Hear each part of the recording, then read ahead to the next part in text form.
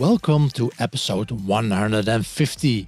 Today I talk with Sumantha Shankaranarayana, Senior Conversion Rate Optimization Manager at Kaspersky Labs, and we learn how Kaspersky approaches and combines CRO for both B2B and B2C, and how being a movie critic might make you a great CRO specialist.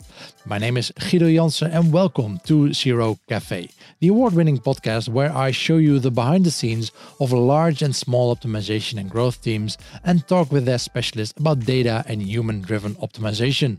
My goal with the CRO Cafe podcast is to make websites and the lives of optimization specialists a lot better. And we're doing this by spreading a mindset of experimentation and validation, and by improving the quality of standards in digital marketing. You are a vital part in reaching this goal, and one important way for you to help out is by sharing relevant episodes with your colleagues. And if you're not subscribed yet yourself, make sure you are by checking this in your podcast app. It really means a lot and your actions do make a difference. So thank you for doing this. In case you missed the previous episode, last week I was joined by Bas Wouters and we spoke about the launch of their book titled Online Influence.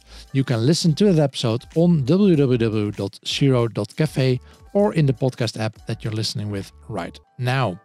This episode of CRO Cafe is made possible by our partners Online Dialogue, SiteSpect, Online Influence Institute, Content Square and Convert.com.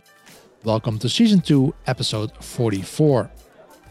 Sumantha, welcome to the CRO Cafe podcast. And to kick things off, we'd love to know a bit more about your background and how you got started in CRO. Awesome. I mean, first off, love to be here. Great podcast. I've been listening to other episodes, and you're right. CRO is not taught in schools and things like that. For me, it started off. It's really strange. I started optimizing storylines and scripts and things like that by watching movies. One of my first movies that I saw in a theater was Jurassic Park. Yeah, the original in 1994. Yeah. 1994. Since then it started relaying out. Okay, what if the director had made this cut in a different order, or what if there's a flaw and the director did not pick it up, or the film crew did not pick it up? Mm-hmm. What if it was Jurassic Park and there was a plane flying above, right? Yeah. That's incorrect. I mean, not stating that was the thing in Jurassic Park, but there's so many such mistakes that you get to see, especially by vetting others' work, and you have to carry that in your humble roots, right? So you were watching those movies like second by second, frame by frame, to see what they did, or it was just flowing, right? It was just flowing, and I got this intrinsic ability where I could actually pick out flaws and state that, okay, this is incorrect. That was a natural tendency because that's way too back in time. But obviously I studied, grew up, did my engineering and information science and engineering, which is equivalent to information technology elsewhere. And then quite clearly I had this notion of technological aspects, the limitations of what a particular landing page could be, mm-hmm. and how we could increase speed or performance. And I also had this flair towards storytelling and getting the right concept, the right notion, just seeing things as users do. Some of the biggest wins that I've got in my A/B testing career is just by understanding how people actually behave, how they interact with their daily lives. One of my biggest A/B test success is a 500% uplift, and that struck at the dead of night. Probably this was 2016, where I had a lot of laundry pending, and I had to get my washing machine up. And that thing was happening, and I was watching this series which was called The Big Bang Theory. Obviously, yep. A lot would have heard. And I'm an Indian, right? And I was at the time working for a US site. So how do I learn cultures? And obviously I've been seeing Hollywood movies and I know a lot. But there's also this notion where you get to see certain things, where you get to visualize certain things, imagining how things are set up, how things are shown and things like that. So on one hand, I've got my washing machine which is running, and that is throwing, different kinds of lights and all of that. Yeah, and on the other hand, I'm seeing television where on the telly, Penny is talking to Sheldon, and they're driving in a car, and Sheldon is petrified because Penny's car, the engine check light on is on. It has caught his attention, and he's petrified that okay, the oil in the engine might not be up to the mark. So I got this readily available notion where I could connect. I was working on a lead gen site, and I knew audience at the back of my mind were, were not like youngsters. They could, pick up design cues and things like that. We had a pretty big lead gen firm, and I introduced phone leads, and there was a dialer which was blinking, and attracting end users' attention right there. They could click that, easily speak to a rep, and give their information and collect everything. And this was based on a particular zip code where we covered services and things like that. And the next day when I looked up, lateral analytics and all of that, I looked up database as well, and yeah, it was through the roof. So that happened because of a simple change. What I did was, adding animate.css to a dialer, and that was blinking in a way where, yeah.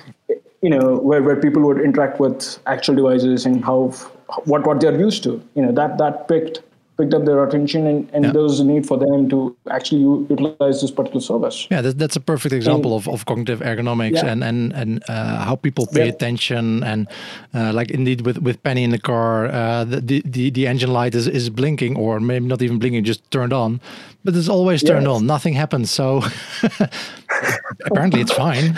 Nothing happened so far. Yeah. That and it's like a learning table, right? Right here, what I do is, I'm always learning. I'm on an infinite learning curve, always learning. Even with our conversation and things like that, there's always scope for learning. Yeah. And it's about, we've laid out on this particular platform where I'm learning from you as well. Yeah. That's good. And it's the same for all sensory organs, right? Be it hearing or seeing stuff or understanding the context behind. Yeah. So the blinking effect, I got that the engine check light is always on, but the blinking effect came down when I was driving down an Indian road. It was a busy stretch. There's so many shops around, but only a medical shop or a pharmacy got my attention because its board was propping out a little bit outside, and there's this plus sign that chemists and pharmacists use here in India, which is a green plus sign, and that was blinking. There were like literally hundreds and hundreds of shops, and I still recall just knowing this particular outlet because the sign was blinking, and it was direct in the in the line of sight. Yeah. So I could irrespective of big boards and things like that, which are all parallel to me, I couldn't see them. And there's this one tiny board which sticks out, and there's that sign that's blinking, and I know, okay, here's a medical shop. I don't have to brake abruptly. I know that's coming up. I could go and park safely. Yeah. Right? And that's the feature because there's a lot of traffic. There's a lot of traffic behind as well. Yeah. Yeah, traffic is a very interesting topic for some of my former colleagues in university that are in that area in either traffic for cars on the road, or I remember a lot of examples in my study. I've told it a couple of times, but my study had done nothing to do at university, had nothing to do with anything online. There were a lot of offline examples there, but one of them was, for example, with train drivers, or I think maybe the engineers that they are called. I think the people steering the trains or guiding them over the tracks, and a lot of them were missing signs. Like the red signs basically, and then they just drove through them, causing accidents. And so people in my profession started taking pictures. Okay, what do they actually see outside of the windows? And usually it's a big mess. You really spread. There are a lot of lines going everywhere, especially when you approach stations. There are a lot of different tracks, a lot of overhead lines with all the power cables, and a lot of there are a lot of signs everywhere. And then you understand, that's information overload. It's very easy to imagine someone missing a sign. So what can we do about that? And same thing for regular roads. Yeah, absolutely. And that's where, when you're designing systems or building landing pages or working on a product and things like that, you have to have this user centricity notion in place. You've got to have certain heuristics in place. Easily things could go wrong, but just sitting in their shoes and understanding, okay, how is that this particular person is going to perceive the kind of information that you put.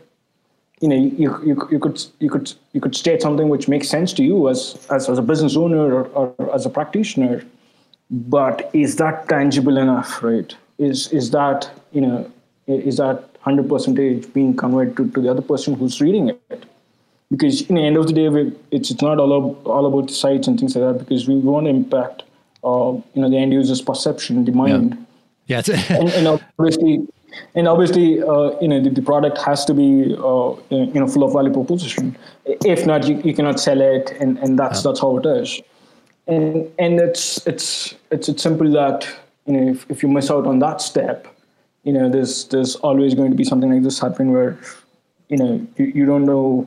For example, there's a copywriter who's writing a landing page but does not know who the audience is. Yeah. What is that he's going to write about? Yeah. Exactly. If there's no persona which is in the back of his mind, the kind of wants and the kind of pain points that he has, he's not able to draft something which sets in such a way where it communicates all the value propositions and all the benefits in such a way, right? Yeah. Where as and when a person reads, my thumb rule is, again, heuristic is as and when people read content, they have to nod their head. Yeah. In agreement. If they're not, it's so diverse, then try and reach a common point where the other person or different types of personas agree to a point. Yeah, especially if you have a really wide audience for your website or for your product in general, there can be a lot of different ways people view this, right? That's always what I find very interesting when doing user research and giving people basically the same stimuli or the same website, the same product, and you get so many different opinions on that. It's a bit like you can imagine those Rorschach tests that psychologists use, the ink blobs, and everyone sees something different. And you might not expect this with websites. I mean, they're less ambiguous than an ink blob, you hope, but there's still so many different ways of viewing something because of your background or whatever. Yeah, absolutely. I mean, your background is different, your cultures are different, you're brought up differently, and the way you. There's also this test that I recall of, where I think this was conducted in India, where a person walks up to a group of children playing, and says that there's children playing from different backgrounds. There are poor children and there was as well as rich affluent families who are coming and playing in the ground, and to one set. This particular guy hands out a box of sweet and says that, if you're willing to wait 10 more minutes, I'm going to give you two boxes of sweet. Yeah, and guess what? What happens?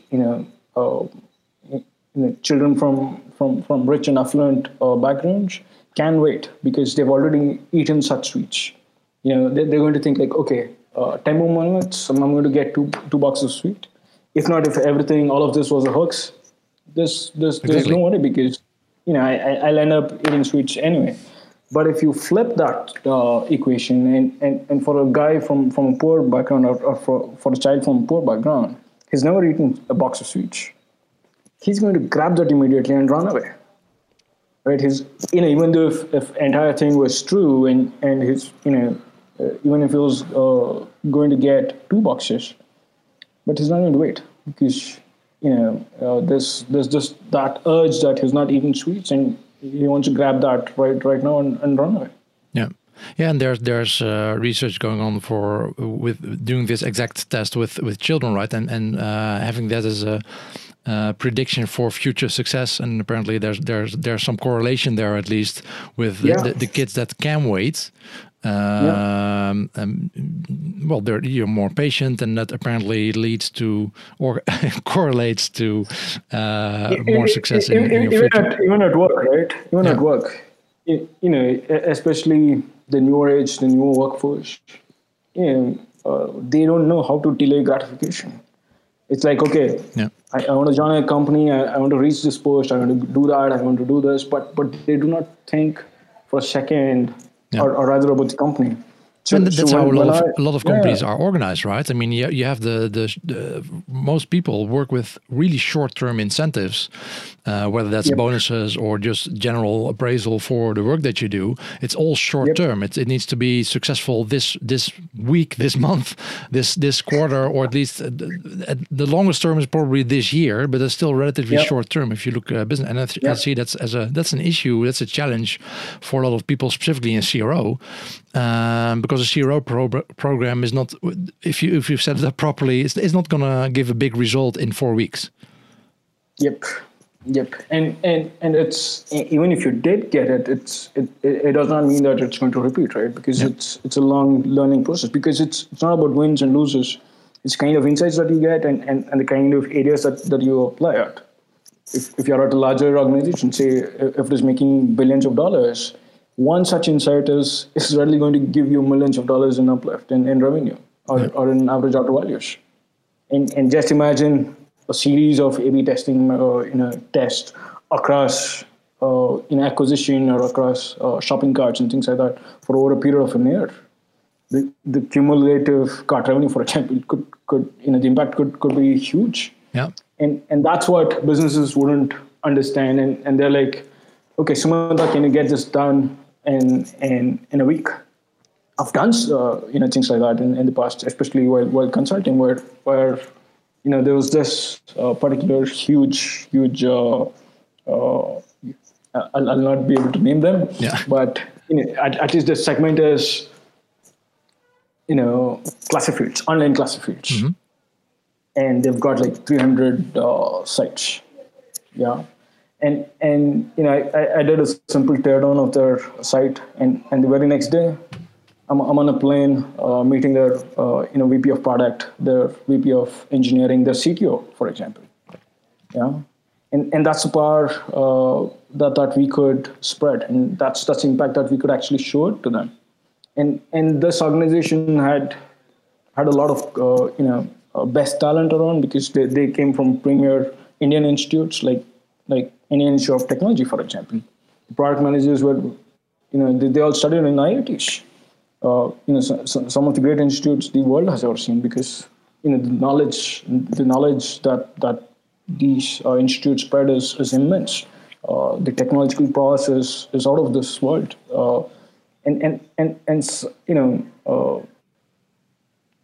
some of the employees who were part of this particular organization, they did not know what experimentation was or what conversion rate optimization meant. They're open about it, and that's how you have to also establish that rapport between, say, a consultant and an internal team member, where they get to see that you're an extension of their arm, basically. It's not like you go there and say, go left and right and say that you did this wrong, you did that wrong, this is not how it is done, but rather build rapport and know what's the inside story, what is that they're working on, and how is that you could actually help and achieve the benefits for the company, right? For over 10 years now, Online Dialogue advises about evidence-based conversion optimization with a focus on data and psychology. We see that analyzing data and recognizing customer behavior results in a better online dialogue with your clients and a higher ROI. The team of strategists, analysts, psychologists and UX specialists gathers valuable insights in the online behavior of your visitors, and together with you they optimize the different elements of your CRO program through redesign, expert reviews, A/B test and behavioral analysis. For more information about their services, go to onlinedialogue.com.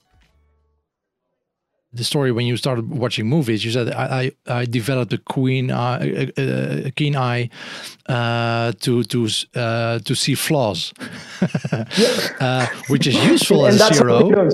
Which is useful, but it's not a nice trait to have in conversations or in meetings. Absolutely. I mean, it's just like there's this 600 odd crore company which is doing a lot of great business, and you go there and say that you're not doing this right, you're not doing that right. I mean, just imagine if I talk about Apple, for example, a $1 trillion company, and I go there to a product guy and say that you've done this wrong, you've done that wrong. Yeah. I mean, exactly. You need to do some translation basically into some nicer words. Phrase it in a better way. Nicer words, and it is also about identifying certain patterns where they've actually done stuff well, right? Mm-hmm. And there's already a foundation, and you want to create a structure. You want to create this regimen where that works like clockwork, right? This regimen of experimentation, of getting things done. And we had a week's time before the huge ad rollout was due here in India. Massive budgets, and we worked on registration, and the organization gained a lot in terms of new signups, and if that thing plays already almost that uplift actually increases your bottom line as well, the number of paid customers, because you're putting in more users in engaging with their apps and websites and stuff. Yeah. So it's about it's a two-way street, right? It's about them realizing that, and they did mention that they've got conversion. That's a great sign that that's a great sign that the client is willing to put effort as well, and for our A/B experimentation programs, we had the top level priority, and I've seen some of the best engineers work with me in creating funnels and in QAing things. We're probably a floor full of 200 odd product designers, content writers, QA testers, support teams and things like that, and I had the number one priority. I mean, that's a boost as well, right? I mean, I was the kind of guy who'd reach early there. I was stationed at their workplace for about 3 to 4 weeks, and on a daily regimen, being one of the first guys, the VP of product would always be, but I was the last guy to walk out, because I had this notion of setting tests up, clearing dues from the last day, planning the day out, planning next day's activities as well, the roadmap at a stretch, because we are at a very tight schedule. Traffic was not a problem at all, because they get millions and millions of views, and it's all about the bottom line, right? The kind of conversion uplift we could draw, and there's a new advertising which was about to roll pan India. So TV commercials and things like that, they're going big scale on marketing. Mm-hmm. So that's where, bought in this regimen, and people actually stuck by it. And there are also questions, say if I'm getting tens of tests done, I was only implementing the winning variants, and the engineers were like a lot pissed off, because they're like, Sumanta, you're getting me to build like 10 pages, but that is not going onto the site. Sounds familiar. Yeah. So that's the education bit, where you have to come and convey that.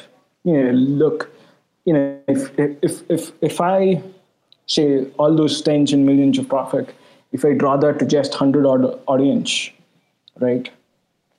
And you want to test in such a way where, would you like to split 50-50 and test and wait? Or would you do something which is more incremental, where you say that for the first 10, you apply a fix, or you apply a particular variant and learn from that, and apply all those learnings that came along your way, and all those insights onto the next 10. Yeah. Right. And that's where you're actually improving your conversion rate. Exactly. And the kind of test that you've done for the first 10, it's stuck away because you built on that. You made that more robust. You made that much better. Why do you want to stick with that? Yeah.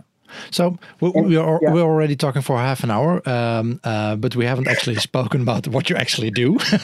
So let's take a small step back. So what do you do at Kaspersky? You're a senior CRO there. What are the kind of projects you work on, and how does your team look like, and that kind of stuff? That's what we want to know now. Yeah. All right. So basically, it's a global CRO team. It's both centralized and decentralized in a way because it's a huge digital team, and obviously the global CRO team is everywhere, right? We're in the UK, here in India, in Russia, obviously in China, and things like that. Yeah. And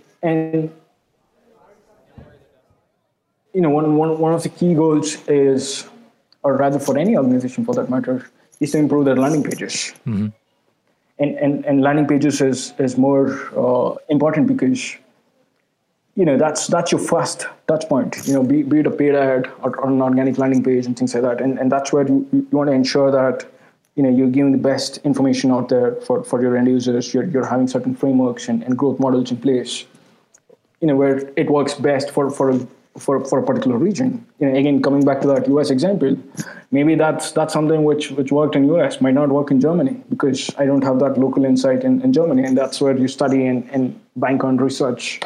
And we've got a great research team in Kaspersky as well. Yeah. Do you mainly work on the B2B or B2C landing pages? It's both. Yeah, it's both. It's both. I mean, it has its separate parallel tracks, obviously, and at times you have to wear a B2B hat while you're working on B2B stuff. It's more like, at least for people, especially for cybersecurity and things like that, or for any other bigger enterprise stuff. People might see that as a bit boring, or not as. It's more of a perception where people see that this is a bit lifeless than B2C, but that's not the case, right? You could always tweak things. You might have less traffic, but you've got chance to do usability tests. You're more qualitative approach where you could bank on certain stuff. You have less traffic to work with, but the impact can also be bigger. Yeah, it is bigger, and you could give at your own flair, the flair of the brand for what it stands. For example, for what Eugene Kaspersky stands, what he thinks and believes in, what the organization believes in. Yeah. And that's the kind of impact that could be done than being more saturated, than thinking of this particular opinion that no enterprise clients like something which is saturated and plain and big chunks of text and things like that. So it's more about being showing that flair and capturing the attention of in the B2B segment, because end of the day, B2B is what a board of people, could be a CFO, a CIO, a CEO, and obviously you're going to target one of them and convert them as an internal champion for your product services. And that's how things can change. Sales cycle could be pretty long and things like that, but that's still okay. At least that you're doing stuff that people are admiring, right? Some of the key metrics like people should track ideally is not only like, let's say B2B is a lot more lead gen and things like that. People stick with metrics like open rate, click rates, and things like that on image. Yeah, and nobody focuses on something like, okay, how many of them actually replied back? Yeah. Did you receive a positive message for every email that you sent out? Did you get an acknowledgement? Did you get something in return? That's the kind of conversation that you want to carry out. And one of such B2B deals could be several thousands of dollars. Yeah, exactly. And like I said, the main bottleneck might not even be on your website, might be email. Yep. Yep. Yeah. So how does your they might not, sorry how do your products what kind of people do you work with? So do you have like internal user research, front end development? What are the roles that you regularly interact with? I mean, everybody, right? Starting from research. Yeah, there's so many user studies going on from design teams. So you've got to get and build mockups. Yeah. There's product teams. There's web product managers. Engineers, basically front end QA stuff. The entire, I mean, whatever it takes to run a website, right? Could be technology, product, UX, marketers, everybody. Is there also like someone with an equivalent role like you, but focused on the product itself? That's where I think I come in, or rather was the original idea of me working for Kaspersky, where it's not only CRO, but I also carry this product mentality and come with an approach where I think a lot about users and how they see stuff and how they perceive stuff, and that's what is at least is one of the duties of product managers, is to interact with customers, get to know how they see stuff, and fill that gap in such a way where the tech team could understand our requirements, and basically that is the case where. Obviously, CRO team internally is leading this initiative. In terms of translating certain requirements where things get simple enough so that it could be built, and it's all about the kind of approach that you take, right? For example, I'm a big believer in lean principles, in lean methodologies. That's something where the skill set is already there, right? Yeah. The skill set is it's already there. It's the kind of implementation that you have, and this is a big organization. We've got like 500 odd teams internally across different regions, and the sheer amount of uplift that we could get from existing traffic is massive. The opportunities are massive, and given this COVID-19 backdrop, it's very important that we test and learn. Yeah, it's there's this high scope of things that we could actually be shipping off. The intensity could be a lot more, and it's also interesting because you get to work with interesting stuff, interesting products, both in B2C and B2B, and some of the best, right? Kaspersky, I mean, at least from my understanding, just last year alone, we've probably bagged 900 patents across US, Europe, China, Russia. So when you're backing patents, that means the product is pretty good. Yeah. Right.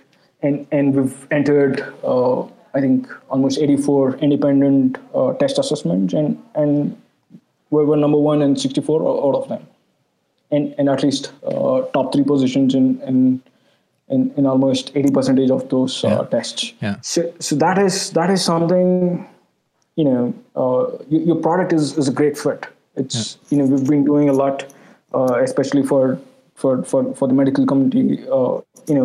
There's this thing where entire product portfolios of Kaspersky were free for medical institutions, hospitals, and things like that. Mm-hmm. And it's, I mean, we have that power, right? And that's something which comes from Eugene, where he wants to help people out, and not only Kaspersky related products and cybersecurity alone. He also has this penchant for other startups and things like that, for tourism. I mean, if you go look up his Instagram account, he's traveled all places. Right? And that's where he wants to foster the culture of startups in tourism and things like that. So when you're at that power, when you have that ability to help the society, why not, right? Yeah. And that's good. I think that's very interesting because the skill set that we have as CRO can be applied across multiple aspects of the company, right? And especially, I mean, I get that CRO is often at least first applied in marketing. That makes sense because that's where you usually have the largest numbers. If it's on the website, it's your own. It's an owned medium, and that's where the largest part of your user or potential user base is. So you can run experiments there. But if you're a large enough company, you can still apply these same methodologies to improve the product itself, or the service side, or email. Absolutely. Yeah. Absolutely. I mean that's how it should be. I mean, if you're an enterprise with a lot of both B2C customers, I think we provide over 400 million customers. Exactly. And that should be enough traffic to run an A/B test.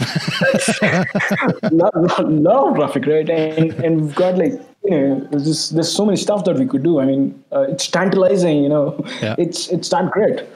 And even on business side of things, on email life cycles and things like that, because you could bucket everything up, right? Okay, what's the welcome sequence that should be? But right? That's an interesting. What's the nurturing sequence? Yeah. What's the conversion sequence? I mean, what if like I said before, what if people are not responding? What's your win back program going to be like? You could literally keep on improving every single day. Yeah, but that's an interesting part. So you have so much traffic, so it might be like a luxury problem. But so how do you? And prioritization is something that always comes up almost for everyone at every company. So how do you decide where you can start working? Because you not only have the website, you have so many areas of the business where you have enough traffic, enough people to do A/B testing. So where do you guys decide on what are the biggest bottlenecks are in the whole process of the customer journey? So obviously, we follow our own prioritization sequencing, and people listening in could be using something like Pi or ICE or any other prioritization template. But it all starts with you have to measure the kind of metrics that you're after, right? For example, if you're taking landing pages and things like that, if you ask me, I not only think about getting fast 5 users on the site, but I also think about having those customers for 5 years. Yeah. Right. Think of metrics where it's don't only think about your CAC, the initial traction, and think that okay, your ROAS is 4:1 or something like that.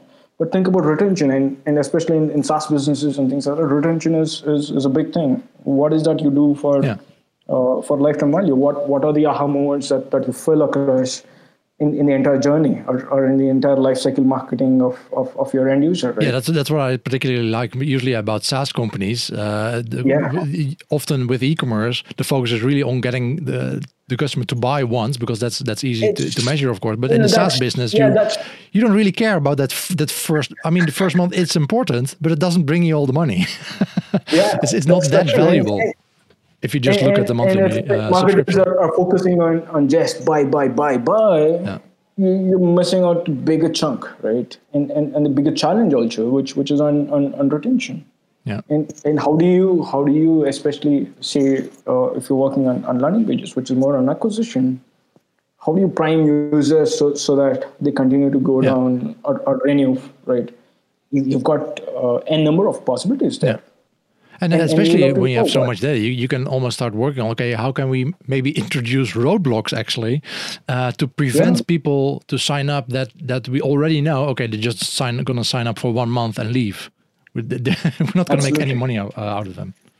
Absolutely. And on the other side, if you've identified a profitable segment, right, or a user type or an audience, you could also explore further down, have sub-audiences in type. And see what works the best. You could have personalized and dynamic content, which is going to speak to them. Yeah. And that's the whole point, right? You're here to help your end users. You're here to show them what's uncover product benefits. For example, how do you experience? At least in my experience, I've never done something where I get. Keep everything on the platter and show it to the user's face, because that's a lot of information overload as well, a cognitive load as well. Yeah. So it's about understanding how people perceive a particular page. I mean, if they're experienced users, would they scroll through the page a lot quicker, just understanding the key points, Yeah. or if it is a novice user who wants simple explanation as to what a product does. So based on that, based on such micro essays, you could actually have a better landing page experience, Yeah. or site-wide experience. Your cart values could literally go up because you've given them such cues and notions where people could actually understand and understand. Okay, this makes sense. Okay, I've not thought about this particular question, and it's good that the site has covered this in an FAQ section, for example. Yeah. It's about that. Uncovering the journey and actually, having this laid out to them where they understand that, okay, this is how it should be in an ideal world, and this is what I'm getting. Right. It's about, there's always this notion of, perceived price versus perceived cost associated to that. And obviously that's where you come in and show them the value for a particular service or a particular product, and why they should be using it. And it's not always a yes trap, because it's not like I come to you and say, hey Guido, do you have a minute so that I can explain this to you, right? Yeah. You're like, oh, okay, stay away. or you're like, no, never. Yeah. so that's where I understand what's your pain point, and ask, what if I did this to solve your pain point? Would you be interested to know that, or do you think that you should just let that go by? Yeah. You're like, no, let me know what he's talking about, right? Yeah. And just change that perception where you bring in the actual benefit, than being more saturated, than being there's the sea of sameness, right? Yeah. How do you differentiate? Marketing budgets have suffered, and the share for A/B testing has been impacted too. If you want to keep testing to enterprise standards but save 80% on your annual contract, you can consider Convert.com. With their summer release, you can take advantage of full stack and hybrid features, strong privacy compliance, no blink, and enterprise-grade security. Feel good about your smart business decision. Invest what you save back in your CRO program. Check out www.convert.com/2020. Are there like any particular things that you do within the company to build on that CRO culture, to get more people on board with, okay, let's do experiments and let's validate stuff instead of just implementing? Yeah, that's a great question, and that's what I think the entire CRO team is working on, and actually building a sphere of influence. And how do we do that, right? We do that by being transparent, by showing them, look at the kind of wins that we're actually winning in your markets, and this is what we could actually be doing, and also go a step forward and help them understand by showing them certain frameworks and things like that, and explain to them that you could actually be doing this. Yeah.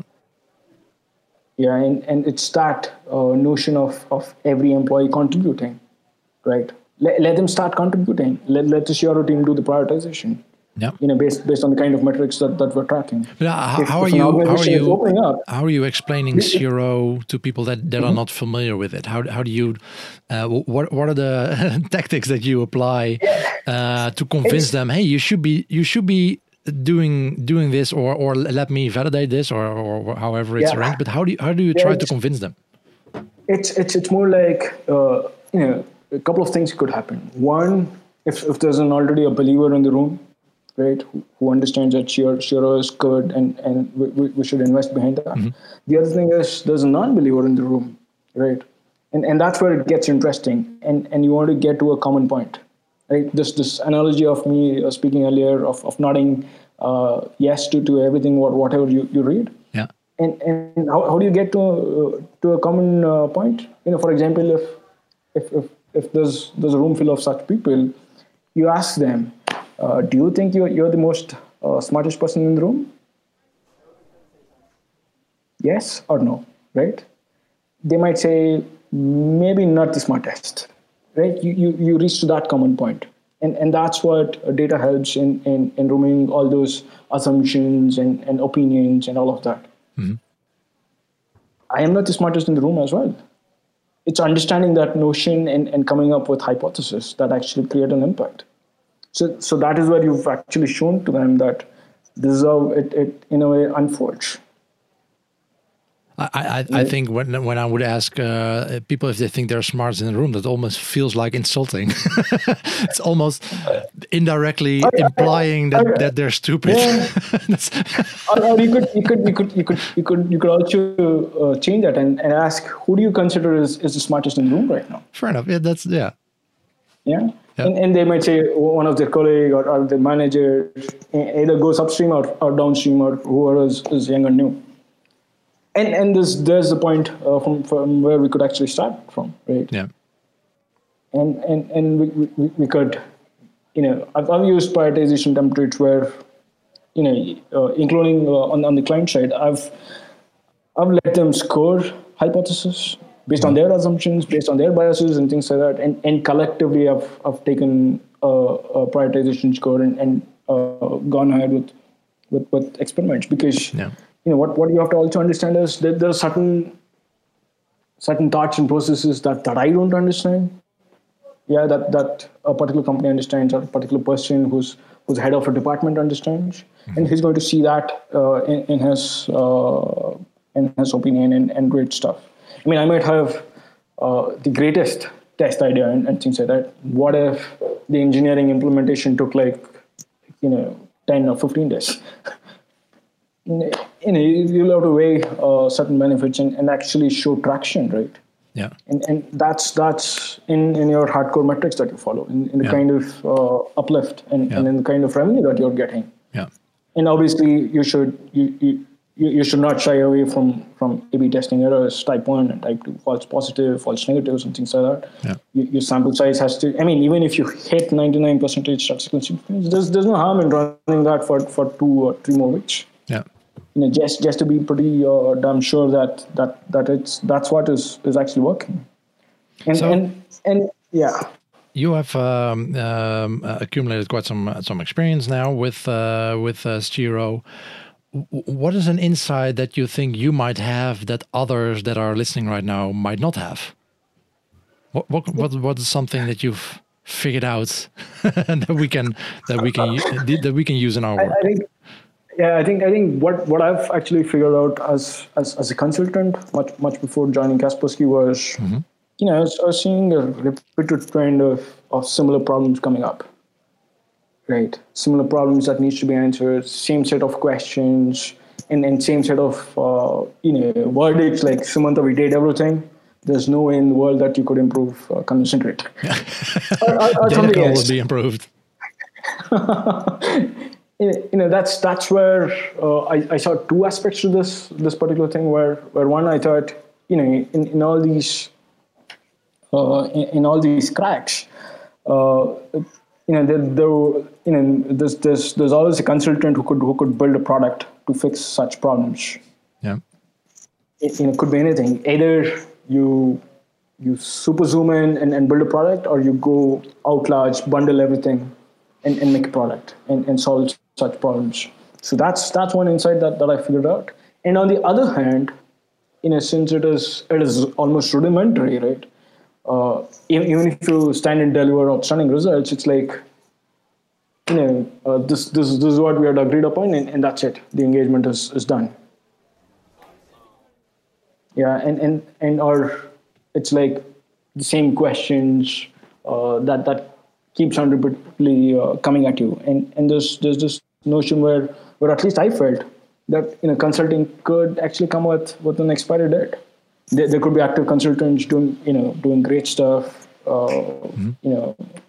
getting paid greatly as well.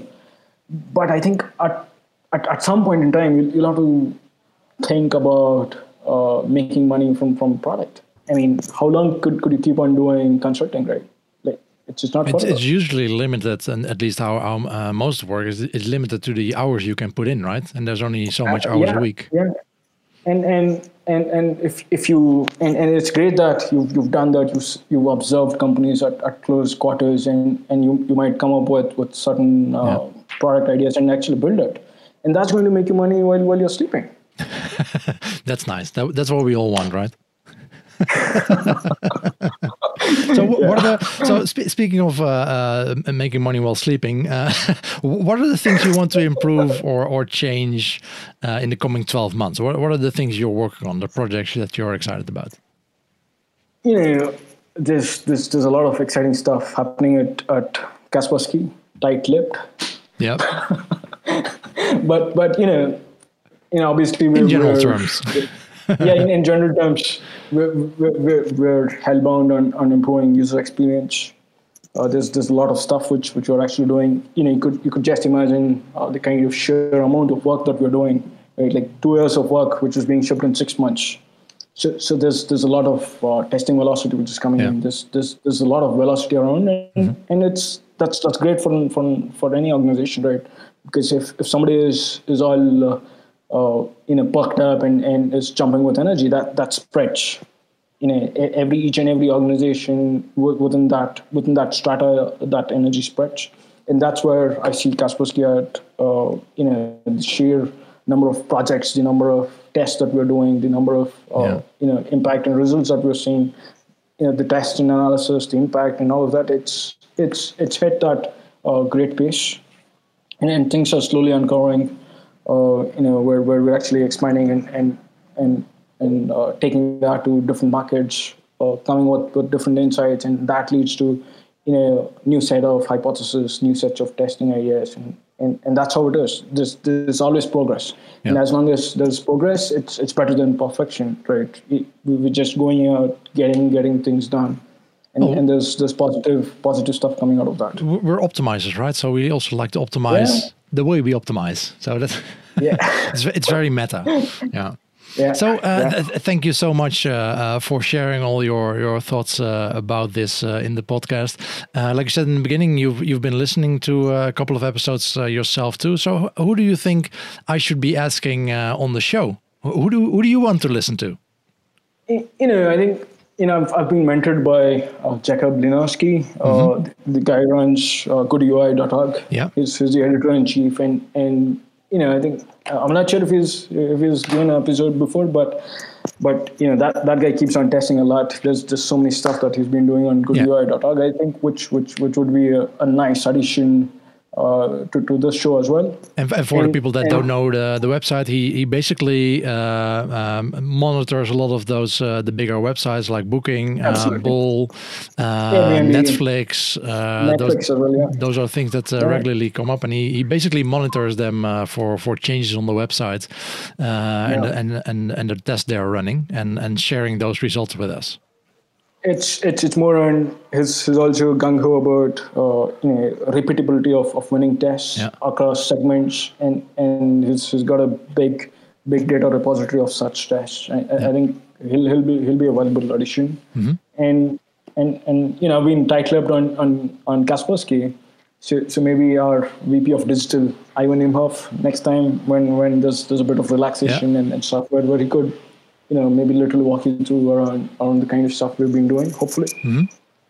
And his I'm pretty sure you can introduce me to Ivan, right?